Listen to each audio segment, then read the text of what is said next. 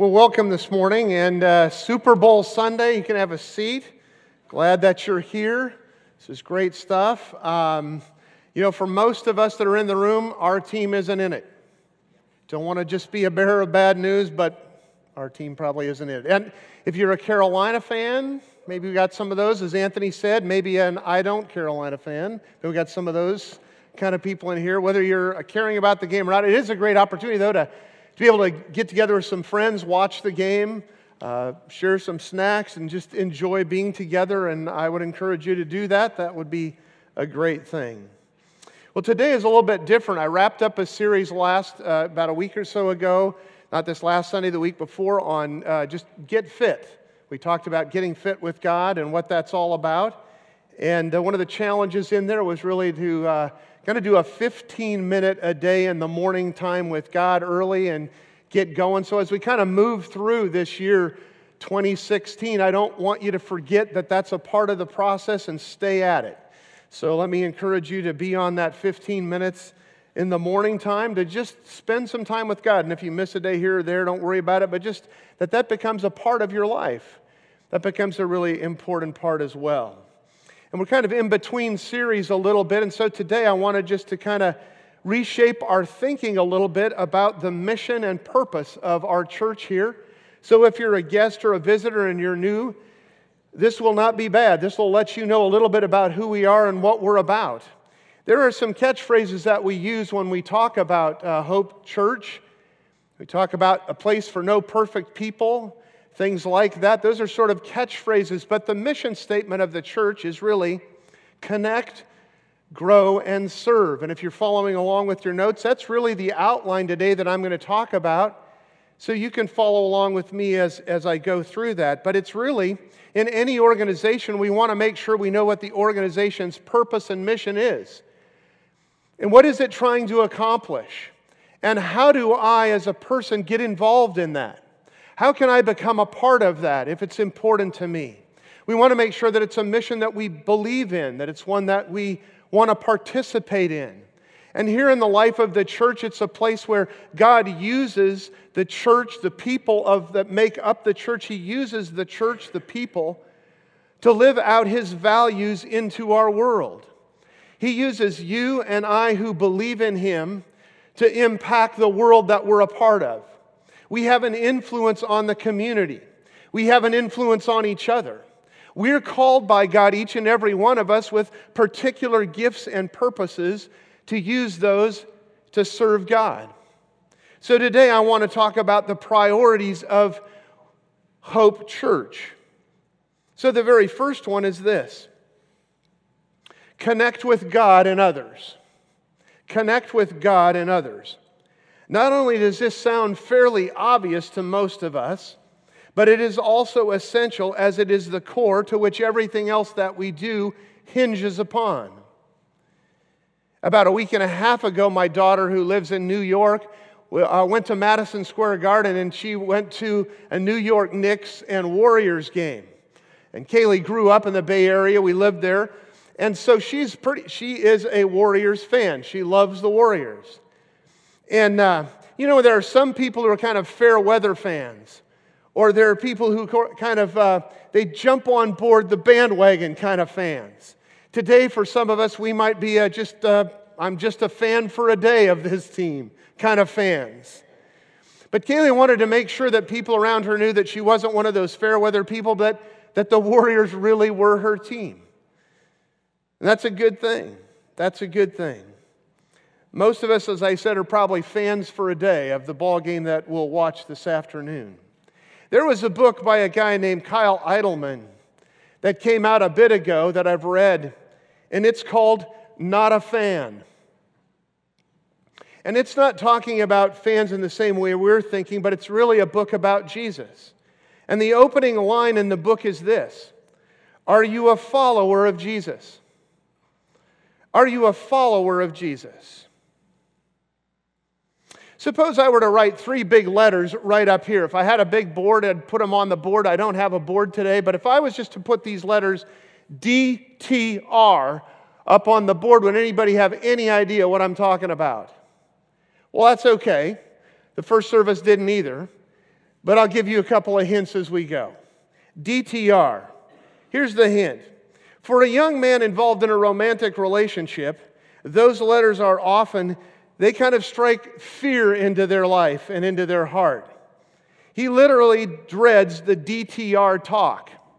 The DTR talk, in fact, many young men will postpone or run away from or put off the DTR for as long as possible. I've known a few guys who have even terminated a relationship because they didn't want to get involved in the DTR conversation. And yet, that DTR talk generally has to take place at some point as that relationship begins to develop. What is DTR? DTR is define the relationship. One illustration I read of a young man who on his first date with a girl was out, and after they were having in the course of having dinner, she turned to him and said, "Well, where do you think this relationship is going?" Wow, the first date. Too soon? Probably. But the DTR talk, define the relationship talk, ought to come naturally after time. But it's an important conversation to define the relationship. Eventually, every healthy relationship needs to have that conversation. It's no different with God. It's no different with your relationship with Jesus.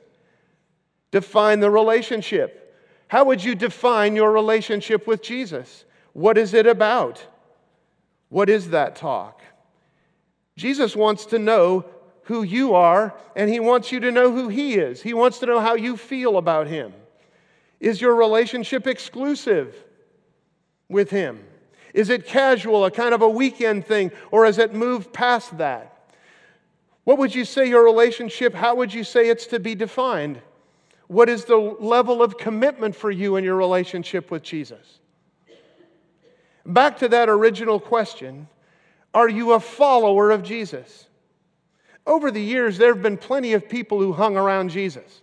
Whether it was when He was here on earth, walking the earth, or in generations and time after that to our day right now, there are lots of people who hang around Jesus, who know things about Jesus. But I dare say that there's a difference between a person who hangs around Jesus and it was someone who is actually a follower of His. Those are different things. I would say that those people are fans. They're fans of Jesus. The dictionary defines a fan as follows: an enthusiastic admirer. We know those people. We'll see some of them today at the game in the stands. There'll be people, a guy who's painted his body all different colors and is carrying signs. His hair might be looking like we don't know what happened to him. Stuff hanging off of him, whatever. That's a fan, right? That is a fan. That might be even a loyal fan. That's a fan. Or it could be in the case of a woman who just researches a particular celebrity that she really, really admires for whatever reason. She buys all the magazines that talk about these celebrities. She knows as much as she can possibly know about that particular person. She knows information about them that maybe they don't even know about themselves. She's well informed of who they are. That's a fan. But she doesn't really know the person. There is a difference between being a fan and being a follower. And that's really important for us to understand today. Jesus isn't interested in having fans. He's interested in followers. Nicodemus, we've talked about him before. Nicodemus in the Bible was a Pharisee, a Jewish ruling council member on the Sanhedrin. He was one of 72 council members that oversaw the religious state of the nation at that time. Nicodemus in his life heard about Jesus, was intrigued by who Jesus was, and it says in the third chapter of John's Gospel that Nicodemus came to Jesus at night. He came to Jesus at night to find out more about who He was. He had seen and heard some of the things that Jesus was doing. He was intrigued by Jesus. And he saw Him as a godly person, but he couldn't put all of the things together that he'd heard about Him. So he wanted to meet Him, and he came to Him at night. When you're a fan, there's not a lot to lose. You don't have a lot to lose by being a fan. When you become a follower, there's a lot to lose. In Nicodemus' case, he had a lot riding on a relationship with Jesus. He was a religious leader. He was held up in the community. People looked to him for teaching, for direction. He was committed. He'd committed his entire life to being in this role that saw him as significant in the community. When he spoke, people listened to him. He made decisions with the ruling body that people's lives were challenged by and changed by. Nicodemus had a lot to lose. It says in the 7th chapter of John's Gospel that Nicodemus was a part of the ruling body, and when they were discussing who Jesus was, Nicodemus spoke up at one point. And Nicodemus said about Jesus, "We need to find out more about him before we make decisions about him." To which those that were in that meeting quickly turned on to Nicodemus and said, "Are you too a Galilean?" Because Jesus was from Galilee. In other words, they put Nicodemus down at that point. And Nicodemus has to make a choice right there. He's beginning to take steps to becoming a follower. He's not there yet. But he has a lot to lose. He'll lose his reputation. He'll lose his place on that council. He'll lose his standing in the community. He could be banished away from groups of people, an outcast to the people that he's been leading. He has a lot to lose.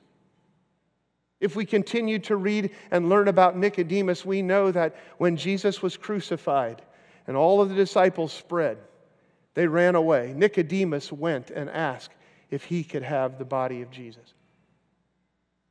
He'd moved from being a fan, coming at night, standing up for Jesus and taking steps closer to becoming a follower.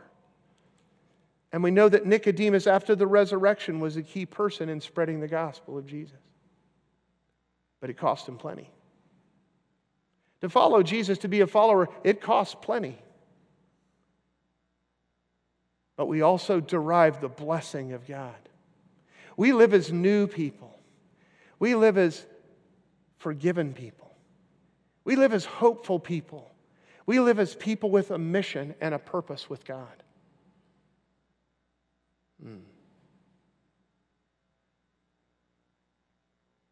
It's about connection. Connection with God and others. To be a follower is about connection.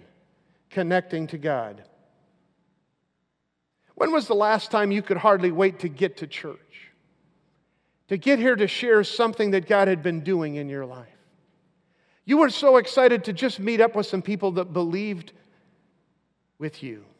That you wanted to talk about something God had shared with you in His Word that spoke to you. Or that you were able to help another person and you just wanted people to celebrate that with you.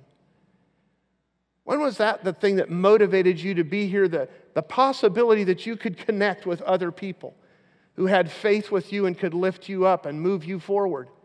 That you dropped pretenses of why else you were here, to satisfy a family member, a friend, whoever, but you came because God drew you to this place to connect with other people who believed in God. Well, that's the first one. The second thing is to grow in faith alongside one another. So if you're on your notes, you can just go, there we are. Grow in faith alongside one another, to grow in faith.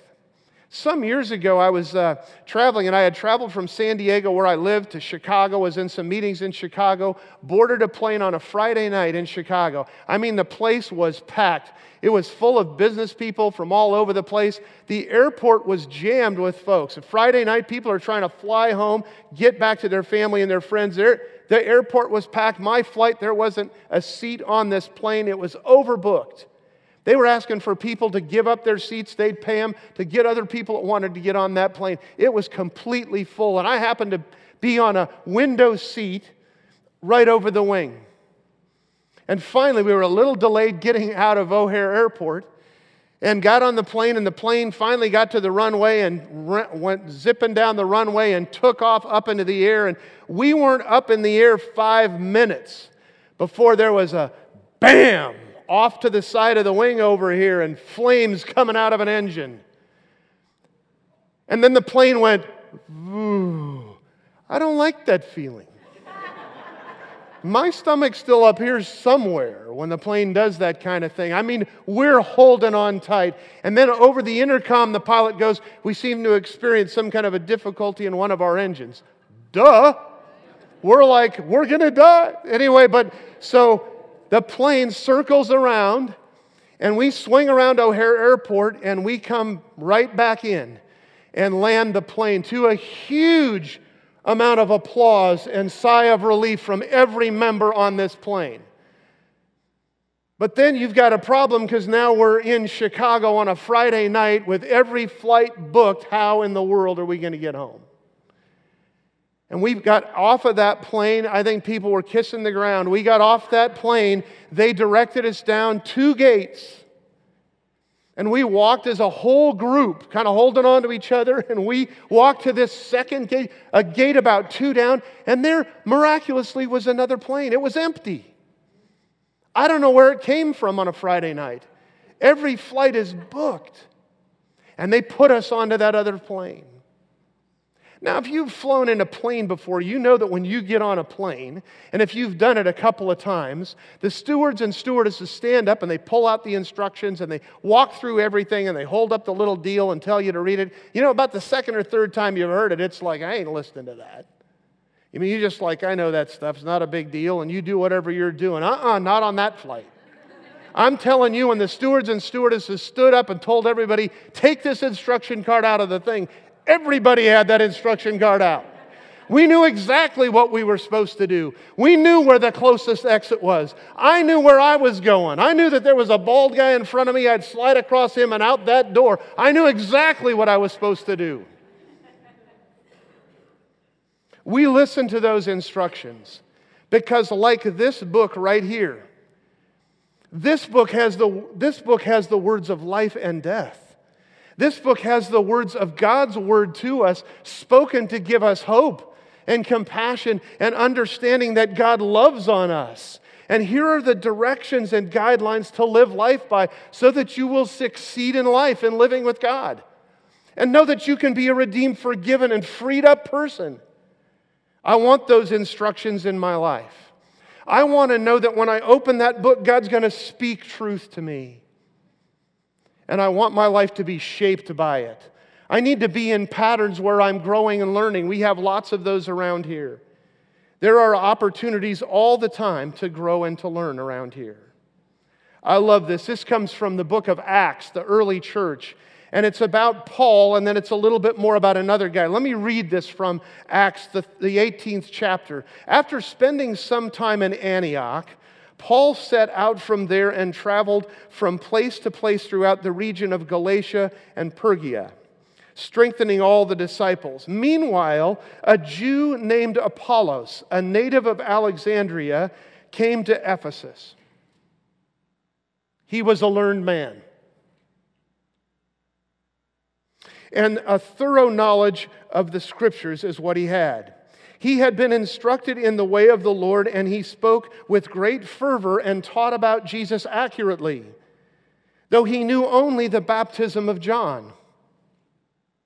He began to speak boldly in the synagogue. When Priscilla and Aquila heard him, they invited him to their home and explained to him the way of God more adequately. When Apollos wanted to go to Achaia, the brothers and sisters encouraged him and wrote to the disciples there to welcome him. And when he arrived, he was a great help to those who by grace had believed. For he vigorously refuted his Jewish opponents in public debate, proving from the Scriptures that Jesus was the Messiah. Now Priscilla and Aquila, these two incredible people, who host the church of Ephesus in their home, took the time to mentor this guy. He was a learned guy, but he didn't have the complete picture, and they sat down with him and explained Jesus more adequately to him. And through that, he boldly took off on mission. But they invested in him. Some of you here teach classes here. You're investing the vision of God into people, whether it's your peers or students or children. Whoever it is, it's an incredible mission to have, to be effective in ministry that way. It says in Ephesians, the book of Ephesians, chapter 4, verses 14 and 15, when it's speaking about how we need to respond in our growth patterns. Then we will no longer be immature like children. We won't be tossed and blown about by every wind of new teaching. We will not be influenced when people try to trick us with lies so clever they sound like the truth. Instead, we will speak the truth in love, growing in every way more and more like Christ, who is the head of the body, His church. I love that. We won't be immature. Don't be immature. Know what Scripture is saying. Know what is true, what God reveals to truth for us. Study, be involved, be a growth person in your life. No longer immature. Taking advantage of opportunities to growth, like the thing we had yesterday with Ava Ministry. Whether it's in a Bible study, a small group, there are many ways to be involved here. To work on finances with FPU. To be a part of Serve the Church Day. All of those opportunities. I can't do everything, but commit to things that will really help you grow at your core. And just a word to parents. Get your kids here consistently. There are age-appropriate faith learning experiences for them in that room, in those rooms right over there. And for our students over here. But they need your help to get them here. And they need consistently to be growing in their own faith. That's on us. That's on us. Here's the third and final one. Serve the church and the world. I want you to watch a video. It's about how to walk a cat. It's a little bit long, and it's a little quiet, but you'll get it. It's like not this you did. Oh my God, that's stretched out. You're fat, boy. You're so fat. Oh, he's just giving up already. Yeah, I'm not moving.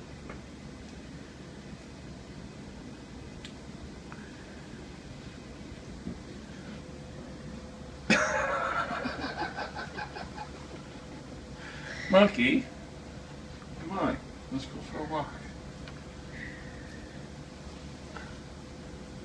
Come on, be a sport. Come on. Let's go for a walk. Let's go.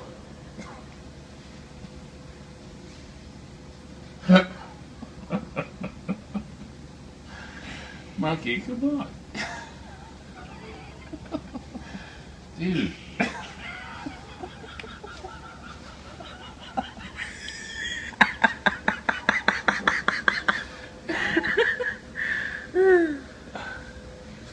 Monkey. Stand him up.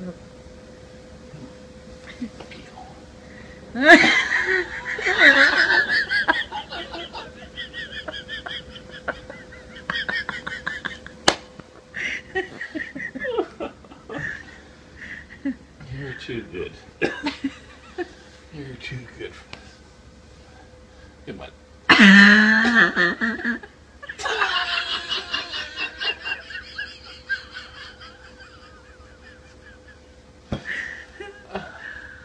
Seriously, dude? Come on, stand up. Stand up.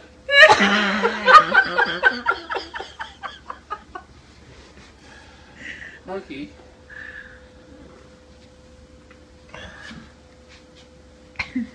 Dude, what's wrong with you? Huh? Oh, his tail's right between his legs. Hmm? He's purring. What's wrong with you? Huh? What's with this? What is with this? No. Come on, stand up. Good boy.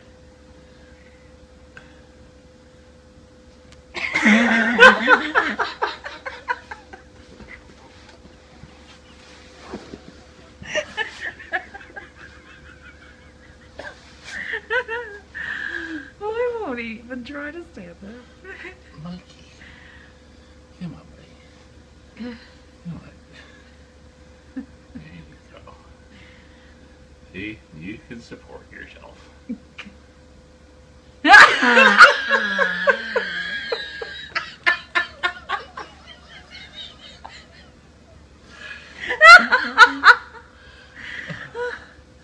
Alright, let's watch the magical transformation.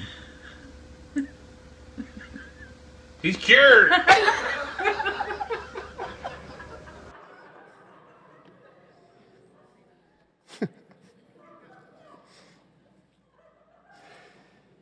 That's great, isn't it?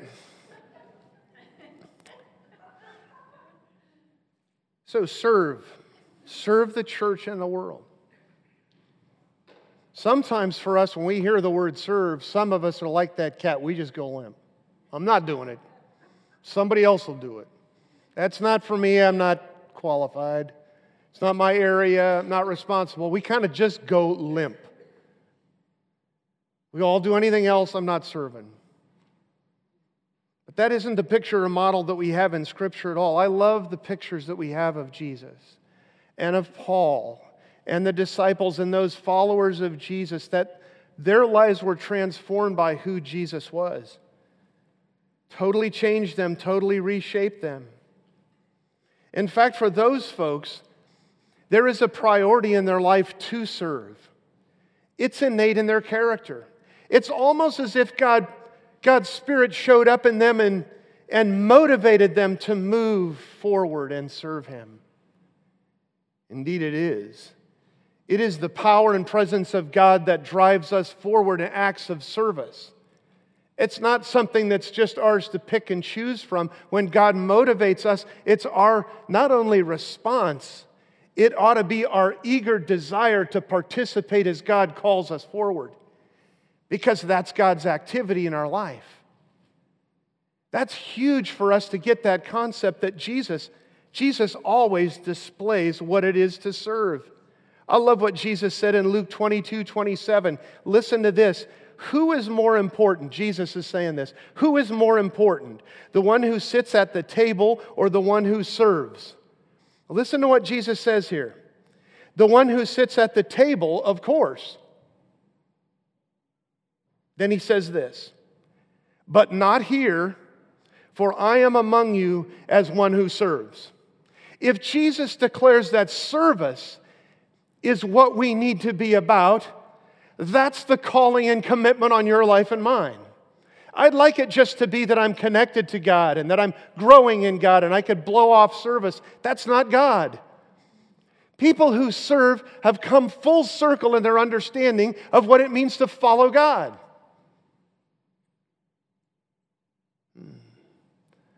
Effective servants are about consistently engaging in God's Word with productive, strategic, and intentional behaviors. If you're following along in your outline, I just want to highlight kind of 4 ministry behaviors that I think are really, really essential for the church as well as us as individuals. Here they are.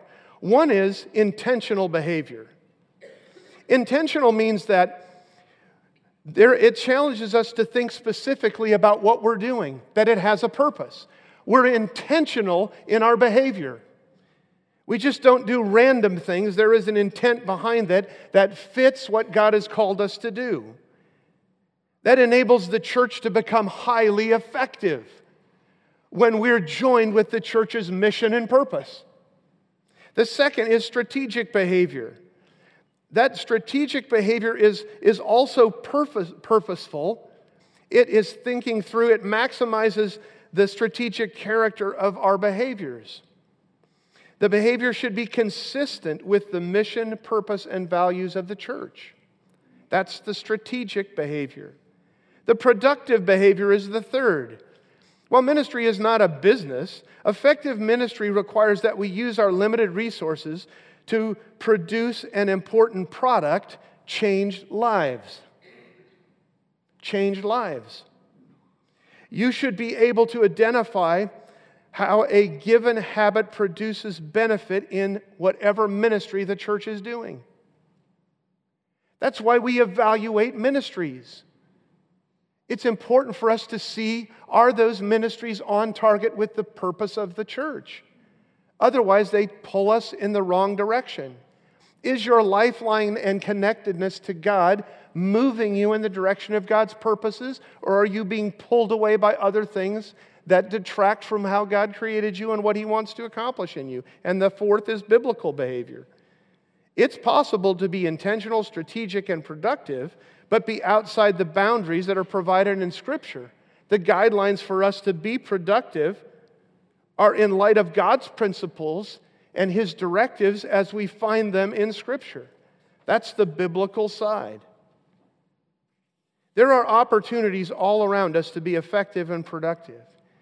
And you have to pick and choose sometimes where you fit. You can't do everything. But for some of us, many of us oftentimes, it's just taking a first step into service. Serve the Church Day is a great opportunity just to step in, be available, meet some people that are serving. Be a part of the Easter outreach that we're going to have in the park at Easter. Be a part of a team. Join in with lots of us here that are going to participate in that way. At my house where I live, we have a central vacuum system. Anybody else have that in their house? I've lived in I've never had that before, but our house had this central vacuum system, which is where you plug into the wall unit, and then you have like this long tube, all right, and then it attaches to the handheld piece with the head of the vacuum on the floor, and with it, when everything is working, it's plugged in, which connects to the power source along the tube, all the way along that tube and coil, and then right here you hold the vacuum, turn it on, and it begins to suck up all the dirt and stuff that's in the house that you're trying to get through that and out, right? That's what the central vacuum is intended to do. Mine doesn't always work that way. If you don't have that connection in properly, I can be working as furiously as possible over here. I can be pushing the head of that vacuum all over the place, but if I am not connected to the power source, I'm not very effective, am I? Nothing's being sucked up and drawn down that tube and taken it out. It takes all three of those components to be operating properly. You've got to be connected to the power source. Ours is a very sensitive thing, so sometimes you'll be moving around and everything's fine, but it's somehow dislodged itself a little bit and it becomes unconnected. I don't have any power anymore. The tube to me really reflects on, that is the conduit. It is the means of getting the power through the suction to be able to accomplish what that vacuum's supposed to do. It is the connection, the conduit, and then there is the actual doing what it's intended to do. I would liken that to the connection to God. Connect with God. The growth piece is the conduit. It's on us to grow. We provide the avenue for ministries to take place by having an open, growing, healthy body before God. It means that when things get clogged in here, as they oftentimes do, I need to break through that so that I'm in the processes of God utilizing who I am, so that when I'm out here, down here, I'm actually serving and making connection to the world and to the people that need what I can give them. So there's connection, there's growth, and then there's service. We need all three of those things in our life. That's why we talk about connect, grow, serve. That's what that is. All three of those things have to be functioning in order for it to work. That's what Hope's mission is. Hope's mission is to build into people a place where those who don't know Jesus can come and find out more about Him. It's to connect people in a living, vital relationship with the God that made them, whether they get it or not. And then it's for us, when we're discovering those things, to grow in Him and know that He has a purpose, a dynamic purpose for your life. And if you've missed that, it is never too late to take that step like Nicodemus did, to find out and become a follower and not a fan. And the third is that we have the ability and the joy and the privilege to serve a God that loves us. One of my favorite writers and pastors is a guy named John Ortberg. And I was reading one of his books lately that's entitled, God is Closer Than You Think. And in the book, he gives kind of two illustrations, two little stories. I love these stories. And one was they were visiting some friends of theirs that had a 5-year-old little daughter. And the little girl said, I know that Jesus lives in my heart. Because when I put my hand there, I can feel him walking around. Why don't you put your hand on your heart right now? Can you feel him walking around?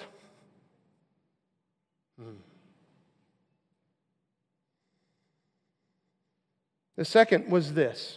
A woman named Sophia Cavalletti, who was a researcher pioneering in the area of kind of how children connect with spiritual things, the things of God. She was doing lots and lots of investigation. And to her amazement, she found how perceptive children are when it comes to things of God.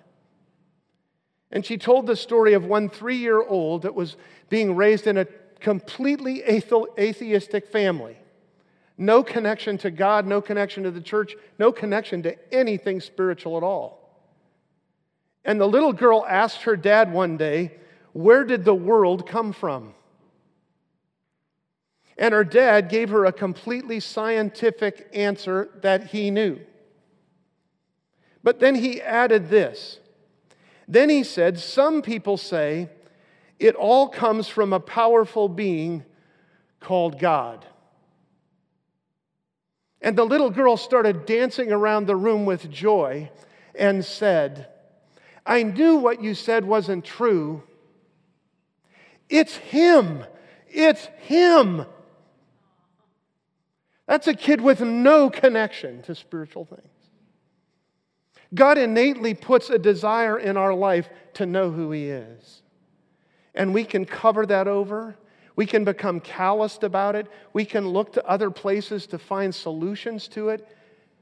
And it's good to investigate all those things, but the truth of the matter is, just as Scripture would tell us, just as we know that we're a living being that God created, it's him. It's him that we're designed to be in relationship with. Hey, why don't you pray with me? Jesus, today, some of us are here. We might have come into this place and we're fans. Maybe we came and we're not even fans at all. Maybe we got drugged here by somebody.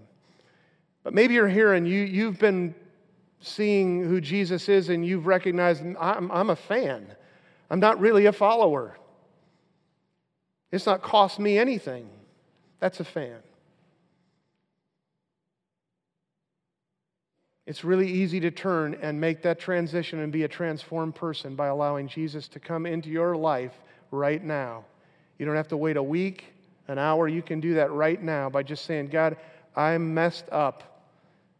I don't want to be a fan. I don't want to be on the sidelines. I don't want to be disconnected. I want to connect with you, God, because I know that's where I belong. I need to be in a relationship with you, God. If that's you today, all you need to do is say, God, just please forgive me. Forgive me of my sinfulness, my ego, my separation for you. God, today I'm taking a step. I'm taking a big step and becoming not a fan but a follower. That's all you need to do is say, Jesus, would you forgive me? Would you come in? Would you be the Lord? Would you be the one that guides and directs me? I don't get it all. I don't understand everything, but would you do that today? And he'll do it.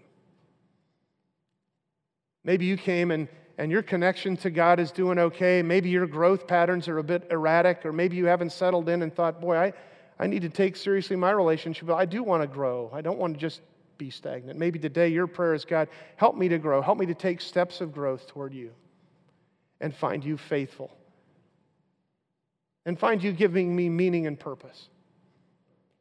And maybe today your prayer is, God, I need to take some steps to serve. I've seen service off my plate and on somebody else's, but today I'm realizing, no, Jesus calls followers to serve. And I want to be a willing servant, not a reluctant one. So God, maybe that's the prayer that we're praying today.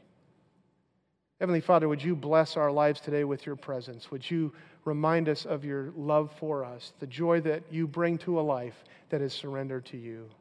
God, would you just feed our hearts and souls today because we long to be fed by you? We pray that in Jesus' name. Amen.